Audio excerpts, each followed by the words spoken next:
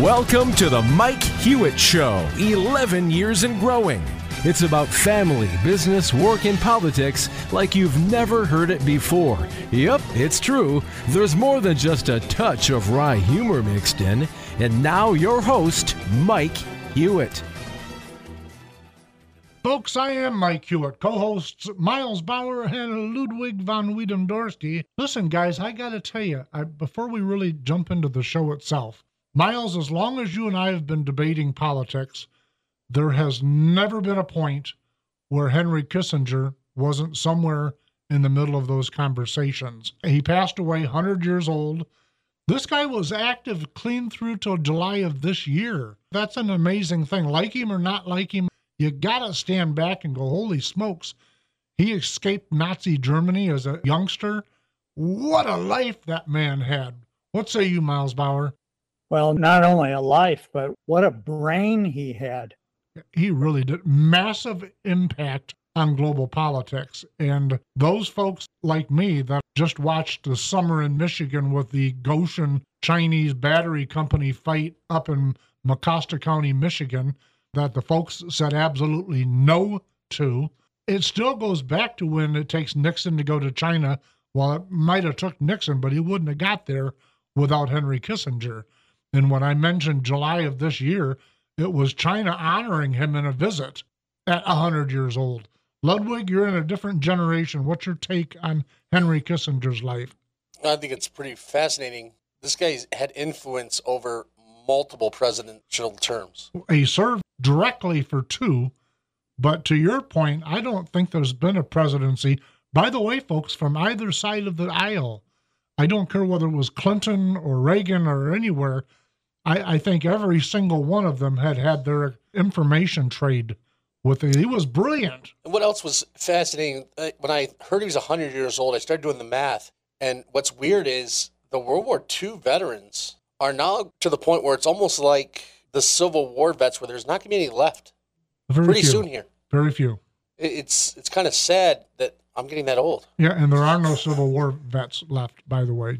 No, I know that, but when I was a kid, there were still a few. I just wanted to make sure you knew. There were still like one or two people who were still alive during the Civil War. Now, like, this is becoming so historical. It is. I mean, now the man was... And you know what's spooky about that, Lud? And you're about to enter the wonderful world that Mike and I viewed. Once they're all gone, the elites will come in and modify history. Right. And I think they've started to. They do. Yeah. They rewrite it. Miles, I think you're exactly spot on with that. And we can do some anecdotal stuff, which is almost cliche, and I don't mean it to be, but it's like to the victor of every war goes the propaganda. Mm-hmm. So however they wanted that story to work is how the story gets written to history. And that's true. I mean, think about it, Mike. We're witnessing it now. Absolutely. With the anti-Semitism. I mean, we are revisiting 1930s Germany. I got to tell you, and I wasn't going to go down that path, at least at this part in the show, but Miles, I'm glad you brought that up, because when we're talking about historical, I think we're making history right now. So let's briefly touch on the Elon Musk drama with his tweet or X comment, whatever they're called now, that's caused him to have the interview everyone by now has heard about multiple times, but I'm wanting to look at a different side of that. So the left goes after Musk because he made some questionable comment. I think supposedly it was anti-Semitism. Yeah. He said, that's not what I meant, but I wished I hadn't have done it. Yep. And I can't quote it. Doesn't matter to me, by the way.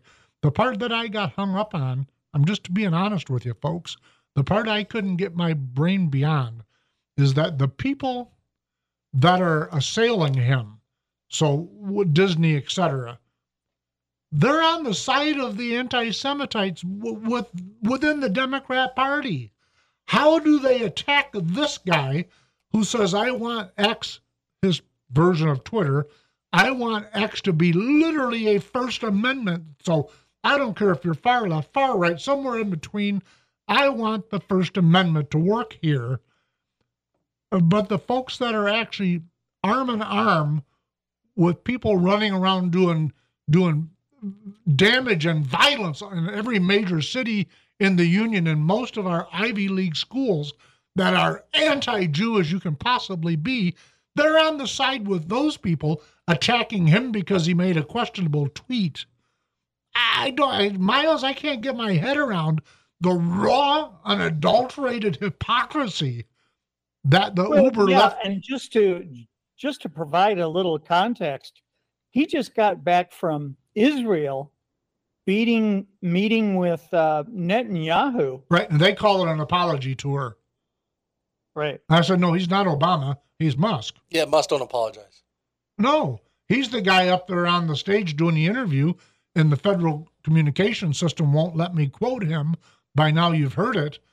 But I got to tell you, talking about populism, because that's where we're going, Miles Bauer, talk about populism. That's one example of populism that I absolutely embrace, because we need more people to tell those folks that are trying to squelch our voices, not one more inch. Enough. Should we go after them? Because if you're unaware, Elon Musk is actually on the autistic spectrum. Right. So should we go after the left for going after a special needs person? Listen, and that's part of to me, and I get your argument. They want to always bring this stuff up, right? Why not play fire with fire? Leave him alone. He's special needs. I get your argument. Miles Bauer, are you a fan of populist politics? I am. Tell me, because listen, you and I've got different views on this, as you know. But tell me give me 2 or 3 things that you think make populist politics work. Well, I mean, if you look at the history of populism, it normally shows up where a group of elites don't care about what the common man's needs are, and rather dictates to the common man how they should, what is best for them in the view of the elites, right? And then like in Europe, what I find fascinating, the more I've studied populism, the rise of the EU didn't dawn on anybody that this would give way to a populist wave, which is now there's a populist in the Netherlands, there's a populist in Italy, there's a populist in Sweden. And Mike, you and I grew up where Europe was run by the center left or the center right. And America was. And basically what this has led to, the center left and center right are gone in Europe. They are, but I would submit to you that they're very weak in the United States now. My view of populism, you boys, please check me if I'm wrong, but my view of populism goes back to a Victor Davis Hanson article from 2018 about dueling populism, because I think both the left and the right have a brand of populism. To me, when I see populism, I see angry mob, an absence of reason. And when I say reason, I get the reasons, but an absence of understanding of how to work a system of multiple people. If you have 100 people and you want to get them to do something, meaning vote, take an action, even if everybody agrees, you better have a process in place or you're not going to get that 100 people to do it. I tell you that because what I look at populism, I do see VDH as being correct. We do have dueling populisms. I see it as being the fringe on the left, fringe on the right, and the folks in the middle now on either side of it are afraid to say a word for having the cancel culture take them out. Ludwig, you're younger. We've got 30 seconds. Tell me what you see before we go. So thinking about what you guys are seeing as populist, because I'm always kind of, which way are you guys going with this? I really see it as a social issues thing, and whatever the hottest social topics are at the time is what the politicians are running on, and that's where I see the populist politics coming from, and that's not the way you run a government. So you're saying it's driven by elections? Yeah. Listen, we've got to go to a break, but we'll pick it up right there in a minute.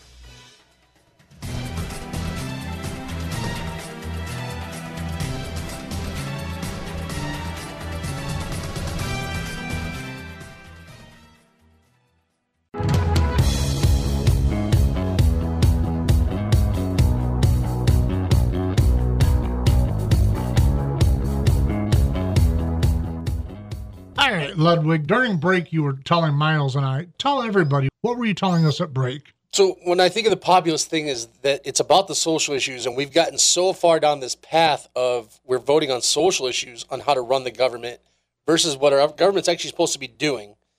And that's where I think the populism is taken over. And as a matter of fact, I've been saying for a while, our side's losing on the messaging of that stuff anyways. On the social issues. On the social issues. Miles, do you see populism as social issues? No, I viewed it more as HW when he was running, was trying to be Reagan 2.0, and then he went off and did his own thing. Right. And basically abandoned the principles of the Reagan Revolution. Shrub did the same thing. Shrub 2 and Shrub 1, just for clarification. Yeah. So Shrub comes in, talks Reagan, goes off and does his garbage. Well, and he wouldn't have won without having been Reagan's ticket in the first place. So you think HW only lost because of that? You don't think it was the Ross Perot effect? No, that's not what he's saying. He's saying he changed directions. He come in going, I'm a Reagan guy, and what was it, like less than 6 months, he turned into a centrist hack. So, but the country really is a centrist.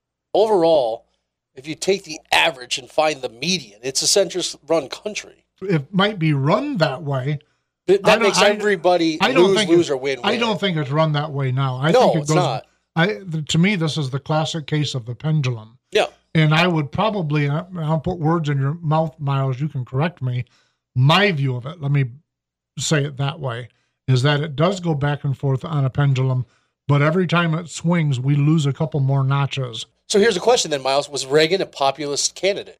Yes, and he was also anti-establishment. I agree with his answer, by the way. Here's where I differ with Miles. Yeah. In fact, folks, leading up to the show, we were literally sitting in the station discussing Miles's and my disagreement on the concept of populism. And the important part is, please understand that during the Reagan era, you and I, Miles, entirely agreed on this topic. We really did. The difference, in my view, and you're the computer scientist, so you can take me to school on this, but for me, the difference is how algorithms and social media in general has morphed people's opinions. It's like they send the angry mob down this hallway. Okay, we're done on that hallway. Let's send them down that hallway. Part of it goes to money, because social media is about money. Even if they're uber leftist, they're still about funding. And so how many clicks can we get them?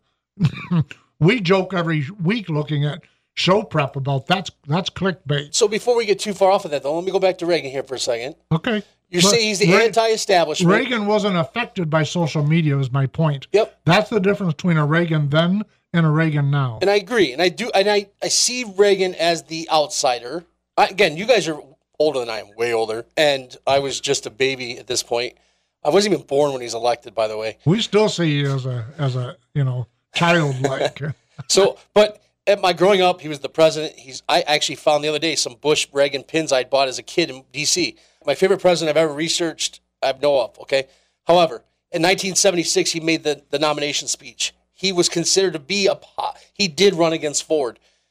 So how much of an outsider is he really?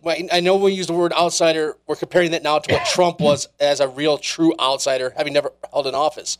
No, Reagan held governorship. No, but Lud, he conceded that because he didn't want to tear the Republican Party apart. And I agree, and that's where from what I see populism is he wasn't a populist candidate. We were in economic hardships. The populism I can see where you guys are coming from with him is he went with the make you feel good to be American again, that as populism. I got to tell you. But his policies weren't. Listen, it's the same as folks saying, Mike Hewitt, you're an establishment hack. So, no, wait a minute. I write novels that are very conservative. I've been doing this show for 11 years. I largely fund it so that I don't have somebody like Musk has got telling them this is what you're going to say or we'll take our money away. Well, you know what? Good luck with that, because that's not what I allow to have happen. It doesn't make me always right, but whatever I've said is what I believe, not what somebody else believes. Mm-hmm. So to me, though, when I look back at Reagan, he was absolutely an outsider. I don't call him establishment, though. he wasn't established. No, I don't think so. I didn't say that. But the difference between what I'm seeing in him as you is I watched all the speeches. His 1964 Republican National Committee speech of 1964 was off the charts for that era. Yeah. I mean, it was like, holy smokes, what'd that guy just say? And now we look back at him as just this old guy that was president, did a great job. No. He was absolutely off. Miles, am I telling this wrong? Mike, I was sitting in your living room when Trump and Hillary were debating, and Hillary referred to the 80s as the bad old days. Right. Yep. So has populism, I don't want to say progressed, but evolved or transformed into something different than what it was then? Because I don't see him as the same type of populist candidate then as it is today. In my mind, it's the difference of social media. That's the difference. And if you're going to run for office, you've run for office. Mm-hmm. I've run for office. But beyond that, folks, I've helped a lot of statewide level and federal candidates run for office. The difference is that now you've got to be absolutely careful not to say something stupid, because it's immediately part of the vitriol cancel culture. Both sides of the divide have a cancel culture, and folks, if you don't believe me, you've not had someone try to cancel you yet. I have. Well, that's the point. Even if you're in sixth grade, you have to be worried that if you're ever going to run for office, you better not post something. But the difference is social media, truly. Yeah. Now, but you know what? I would throw one other thing in. I don't remember Michigan, and I've been up there a lot. And I don't ever remember a governor being as authoritarian as the Wicked Witch of the North. Right. And so, Lud, to kind of answer your question, because we're running into this wacky, if you disagree with us, we're going to cancel you, and you can't buy garden seeds and paint.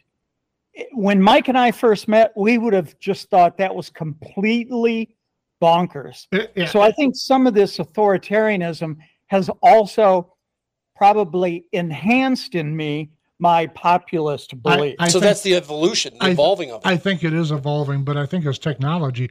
Now listen, Miles, to your point about Whitlis, Governor Whitlis, if you look at the other side of Michigan, folks, this is true in every state that hears our voice, the other side, the D side, the folks that vote D, they don't even know most of the stuff that we could sit here and list. And that goes also to social media, because everybody's in their own little echo chamber. They're only surrounded with people that agree with them. If you said something I don't agree with, I'll shut you down. Folks, we need the arena of ideas. But don't you agree that arena needs to exist on even within our own side? It does. But I'll disagree with somebody on our own side, and they'll cut me off. And I'm like, wait a second. But listen, now speaking of that, I remember, and we've talked about it on this show a couple of times, but I remember watching the debate where they tried to cut off Ronald Reagan's microphone. I paid for this microphone. Remember that, Miles Bauer? Oh, yeah. I tell you that because the state of mind, human nature, that element hasn't changed. Yeah. There's still people wanting to, back then they wanted to shut you down. Now they just do. Now they can. They just do. Because we've allowed it. And you know, Mike, the other beautiful thing, I don't know if anybody saw this, but the leader of the Conservative Party in Canada, yep, while that reporter was trying to trick him into answering a question, and he's sitting there eating an apple. I love that. And he's pinging him going, well, who exactly said that? And the reporter couldn't come up with anybody. I love that interview. Who's I absolutely they? do. Who's they? Who's all of them? Who's all of them? The guy was so calm and so collected. Just eating an apple. And nonchalantly eating his apple. He was not overtoned. He wasn't pushed by the threat of being canceled. He just did his thing. Folks, stay with us. We've got to go to a break. We'll be right back.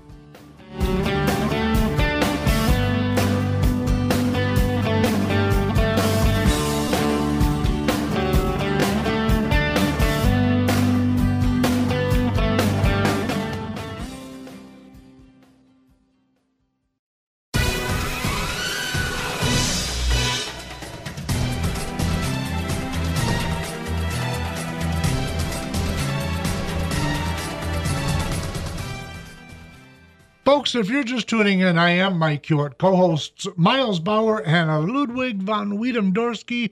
We are broadcasting from our flagship station, WHTC Holland, Michigan, 1450 AM, 99.7 FM, right on the shores of beautiful but cold Lake Michigan.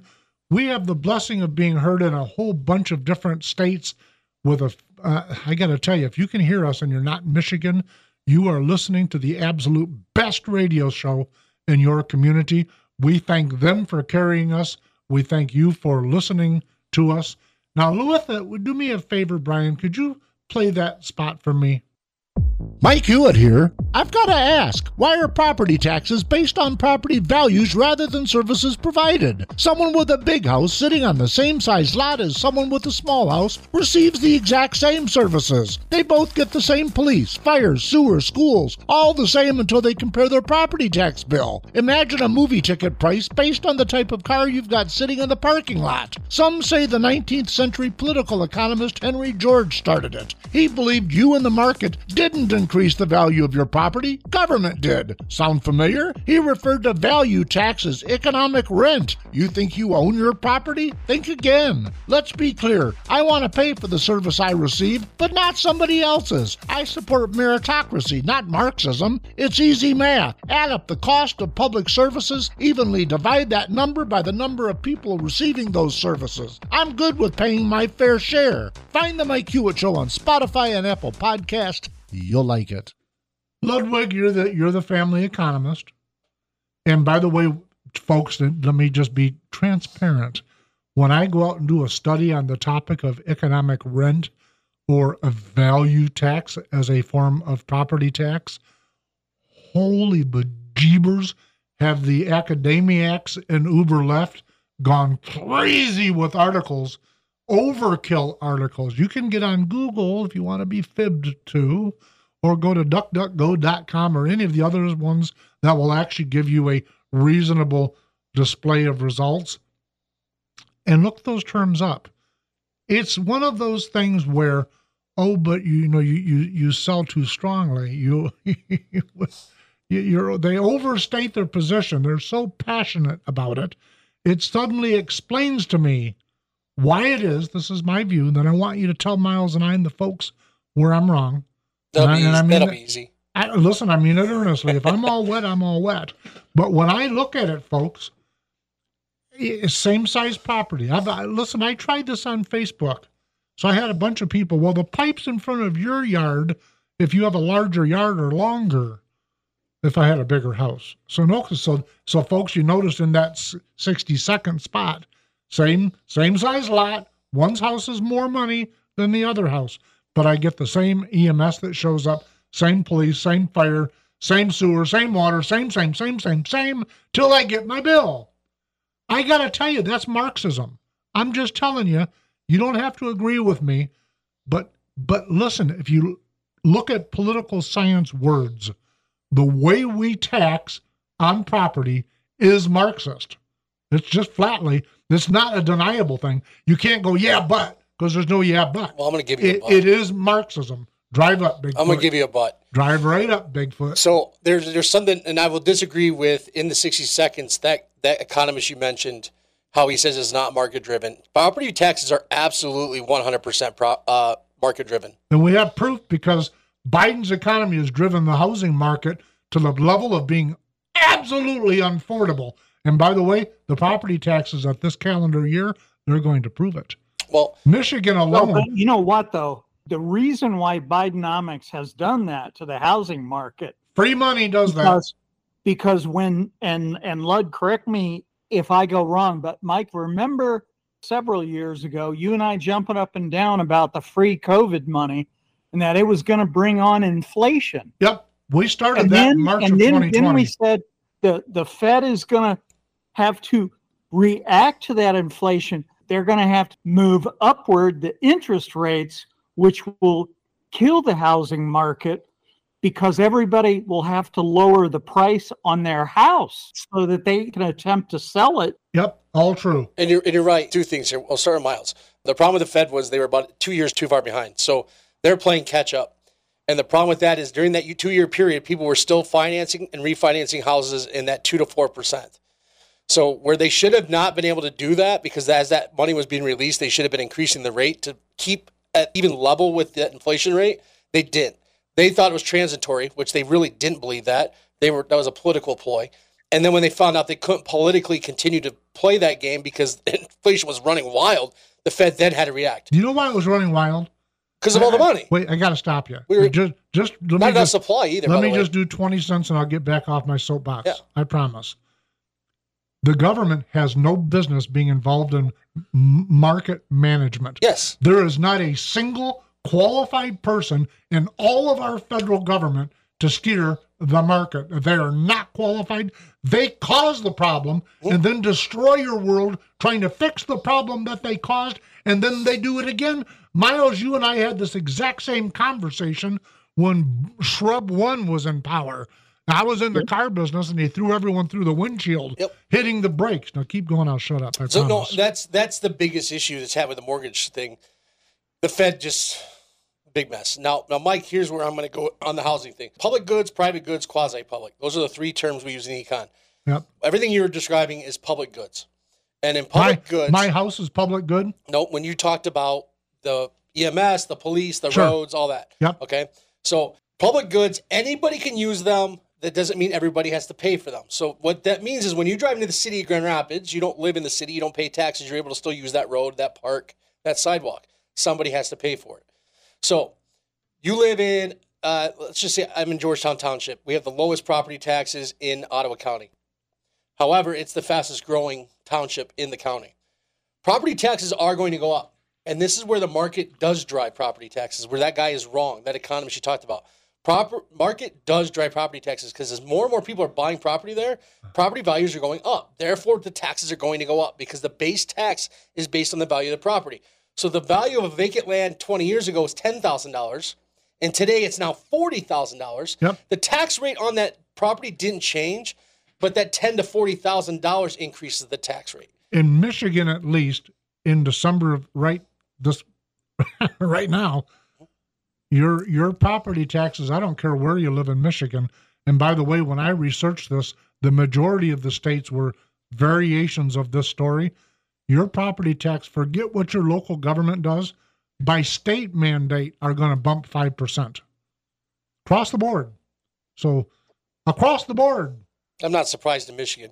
Well, no, you didn't hear the part. In a majority of the states that I could find, and I'm not saying it wasn't all of them, but in a majority that I could find, there's automatically mandated bumps coming.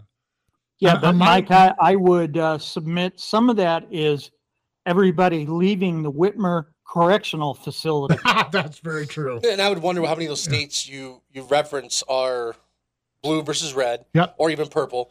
But also, so we always talk about taxes, the income tax and all these things. And, well, they'll say to you, Mike, we had police and roads back then. How'd they get paid for? Well, it was through property taxes and that stuff. Your value of your land with a $3 million house is worth more than the property of a land with a $150,000 house. Now, the person who moved in to be close to you to use the better things you have is paying more to live in a equal house that they'd pay less in property tax to live in a different municipality. So they are paying more for better services. Are you paying more than they are? Yes, but you have a larger value in what you own. The only part is it right or wrong? I'm not going to say yes or no. But the only part I agreed with you on is the roads themselves. In terms of the police, the fire, the safety, those things that I've got to tell you, folks, I don't care if it's a dirt road.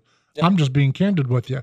If that's mixed in, then there ought to be a separate mechanism for funding, because you're right. The idea that I've got to pay for my neighbor's police, no, I'm going to pay for my service. And what you're describing, and I think the world of you, but I think academia has made Marxism look really pretty. That's what I get out of it. Folks, stay with us. We will be right back.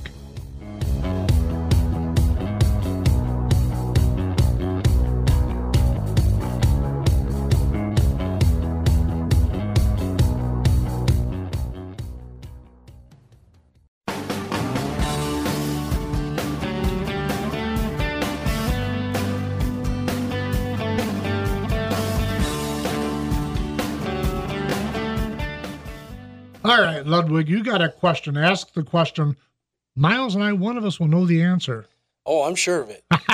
So here's the question, because one, I think you just called me a Marxist, which was pretty appalling. I would not do that. You ask any of my students, they'll guarantee you that ain't true.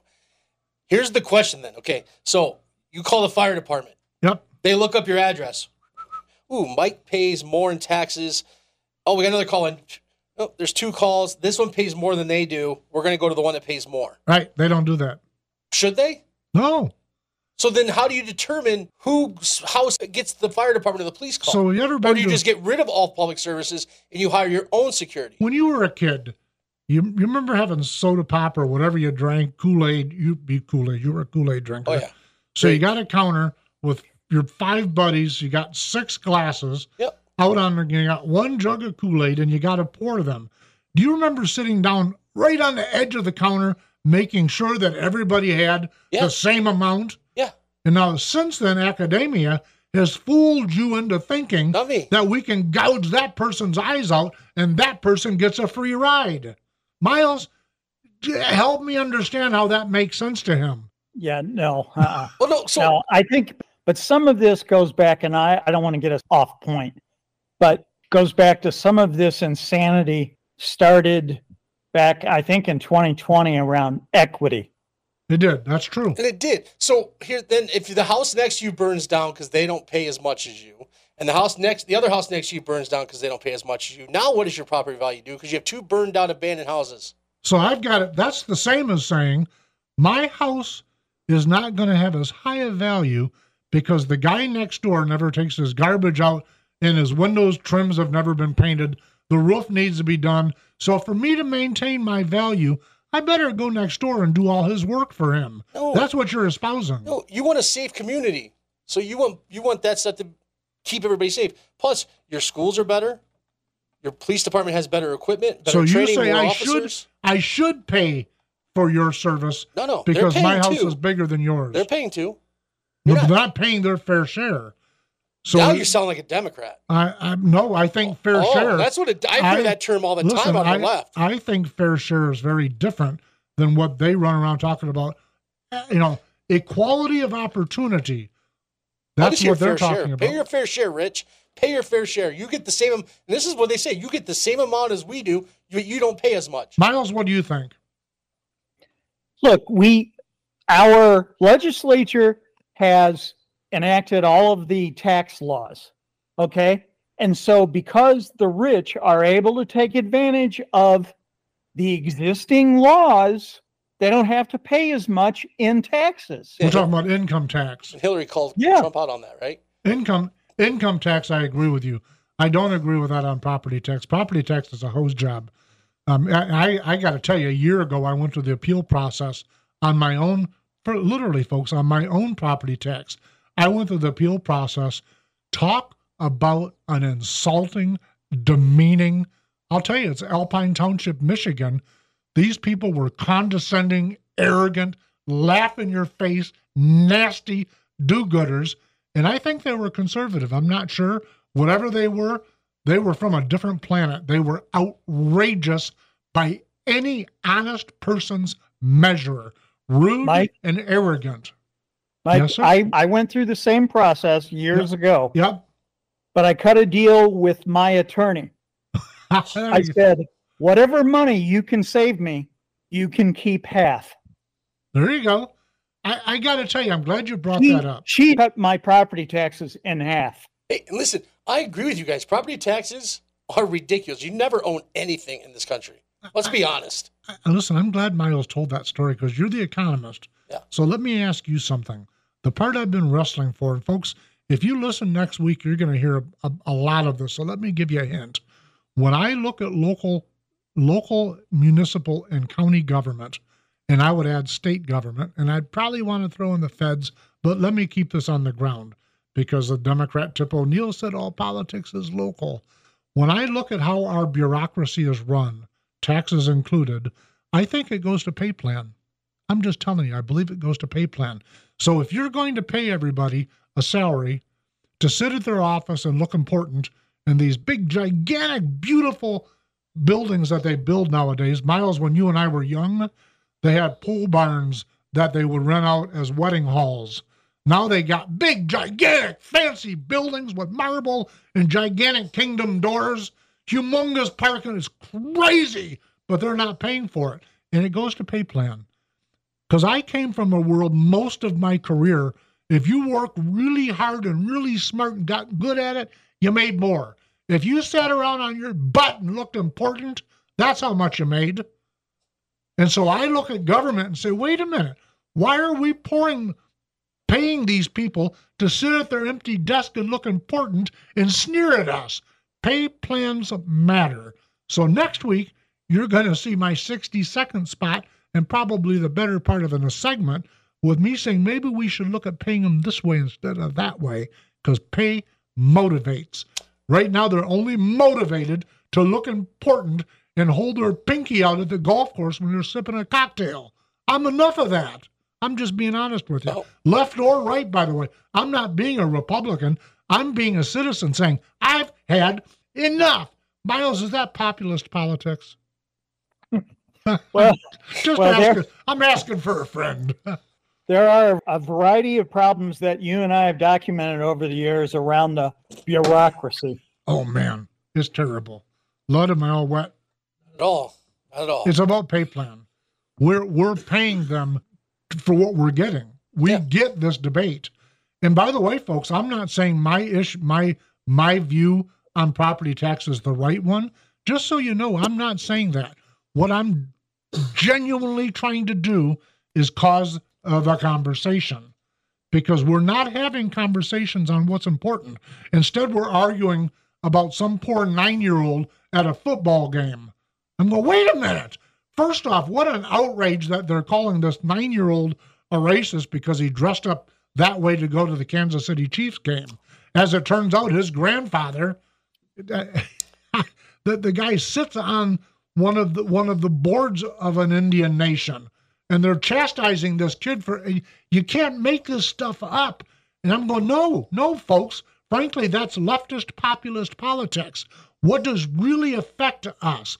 What's really affecting us? By the way, if you're paying rent and you say you don't care because you don't have property tax, you're the biggest liar in the room. It's in your rent. Because it's in your rent. Just like ragu, it's in there. Right. That's why I like when people rent and they go vote yes on the millages. So they don't know what they're doing. They don't live there. They want to punish people. So, well, you punished yourself, you brilliant louse. Oh, don't you love millages too, by the way? This won't raise your taxes. We're just extending it. Oh, so you mean the millage that was supposed to expire next year, you're going to extend for another 15 years? Yes, people, that is a tax increase. Kim Yo, you say the name for me. Kim Yo-young? Close enough. Claims North Korea will never sit face-to-face with the U.S. again. And I wanted to bring that up before we ran out of show today, because Miles Bauer, you are the resident Trumpublican. When I look at North Korea, the first thing I think of now is not Biden, because he's a train wreck of epic proportion on every topic you bring up, especially North Korea. Because I think of Donald Trump standing between the two, crossing the line with him, actually having a face-to-face, human-to-human conversation. But the left, they're much better globalists than us. They know more about all of this stuff. Well, how's that working out for you, lefties? What say you, Mr. Miles Bauer? Yeah, I would say so far, Biden has proved to the world that he's a weak blank. Okay? And everybody knows it. Yeah, but they knew it for 47 Trump years. Trump on the other hand, displayed strength. He displayed the will. Humanity. The man was a human, is a human. And I'm not saying Biden isn't, but folks, if you're a Democrat, put your honest hat on for a minute. 47 years of watching him wrong on every single topic, entire time he served in Congress. Wrong. 100% of the time. Out of step with what history is painted to be accurate and true. I don't care if you hate Trump or love him, but the guy was human. He actually said, let's go talk. Let's have a conversation. Folks, I'm desperately saying That's what we need to do. Left and right need to have a talk. We can call it populism, Miles, but we actually need to have a conversation like Reagan and Tip O'Neill did. I believe that. That's what this show is trying to get. Listen, folks, we're out of time, but thank you very, very much for listening. We will see you next week. Please be safe.